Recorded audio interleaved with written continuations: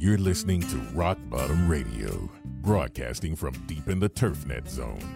Here's your host, Randy Wilson. Hello and welcome to Rockbottum Radio, where today we're talking about... Buddy, why are you limping? Doctor says I have some placentaitis or something like that. Plantar fasciitis? No, I think it was placentaitis. Is Mama here? Out in the kitchen. Hey, Mama! Mama! What? Can you make some Himalayan possum stew? No such thing as a Himalayan possum. Is too. I found Himalayan out there in the road. I don't cook roadkill. The road didn't kill him.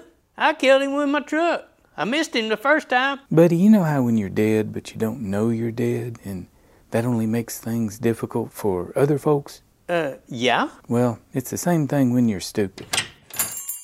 Them golfers is complaining about our benches. What's their complaint? There ain't no benches. They don't need benches. They all got carts. Well, they want benches. Where? Out on 4 Fairway? They want fairway benches? They want ball washers, too. Apparently, they can't figure out how to wash balls with just a towel. Yeah, I don't get that. They always want a ball washer on the tee, but how did the ball get dirty? Didn't they just putt with it? All I know is they're powerful angry since you took all the ball washers off the course. We had to. Ludell fell off like to killed himself. Then he got a lawyer. Said we were negligee for not putting steps there. I remember that lawyer. He was kind of greasy and he drove a Cadillac. Whatever happened to him? I don't recall. He said he was going to depose Mama, and that's the last we ever heard from him. We settled out of court. He's probably settled in the bottom of the river. The other day, somebody here at Rockbottom called in a pathologist. Ordinarily, we don't mess with pathological types, but apparently we have a problem out there. You reckon it's that giant mushroom that Buddy and Lula saw out behind 5 Green? Hey, Buddy, where's this giant mushroom you saw? Well, it was behind 5 Green, but it could be anywhere by now.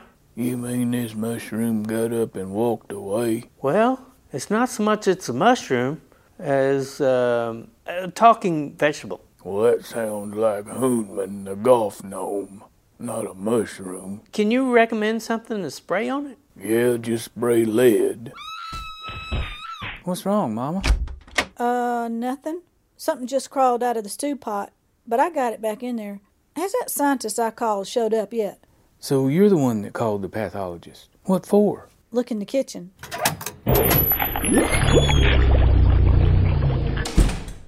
Mama, what is that? I don't know. That's why I called a scientist. I was just making stew You and... do know this is how those science fiction movies start. Somebody always calls in an expert and then they just make it worse. Really? Well, Aunt Femie, hadn't seen you around in a while. We don't need any marshals right now. Cletus is working 2 shifts. I ain't hear about that. I want the job picking up range balls. Aren't you a little old to be wearing all that armor? That ain't armor. That's just a bunch of pots and pans tied to some chain-link fence. And the helmet, man, that's just a range bucket. Well, maybe they have better armor at Augusta where you belong, but here at the Rock, we just have this. Just give me the armor. I'll start right now.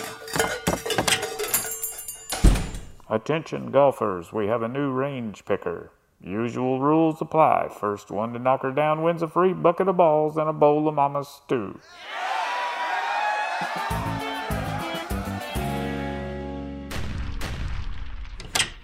Who are you? I'm Cowhead Hall with RBG. Are you the owner? Yeah? Liar! He only owns 1%. Hi, I'm Buddy. I own 0.5%. What's RBG? They make rocket launchers, I think. RBG is Really Big Golf. Who's the majority stockholder? I heard of y'all. Y'all got more golf courses than anybody. Well, we are the most prolific... Ain't nothing to brag about. Just means you got the most dead of anybody in the business. Shut up, Ludell.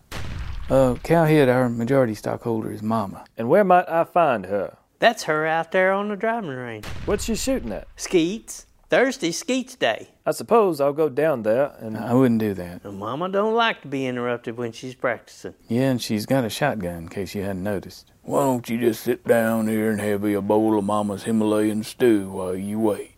Okay, that sounds good. Willie, we need a new skeet thrower. What's wrong with the old one? He ran off. They never do last long. How's Aunt Femie doing out there picking up range balls? Pretty good. Been hit 15 or 20 times, hadn't gone down yet. I even sprinkled her a couple of times with birdshot, but she just kept right on working. Who's hurling guts in our new high-tech powder room? Some big-time exec from a golf company. Did you warn him about that being a robot commode? No, we figured he's used to them talking commodes, since how he's a world traveler and all.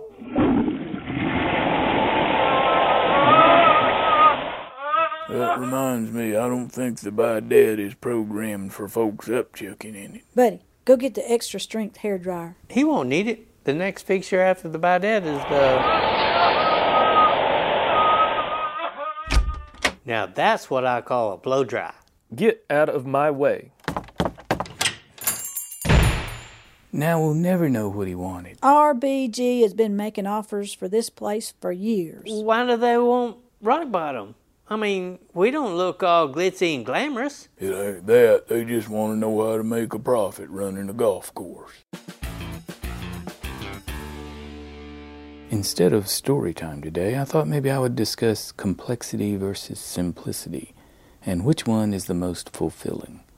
If you remember one of our favorite quotes around here, "The more complex the system, the more apt it is to fail," by Roberto Baca, you will easily understand the goal of Rockbottum Country Club and our path to minimalism using skeleton golf theory. Hey, Willie, that young feller that quit during the air fight the other day, he's back. He wants us to give him another try.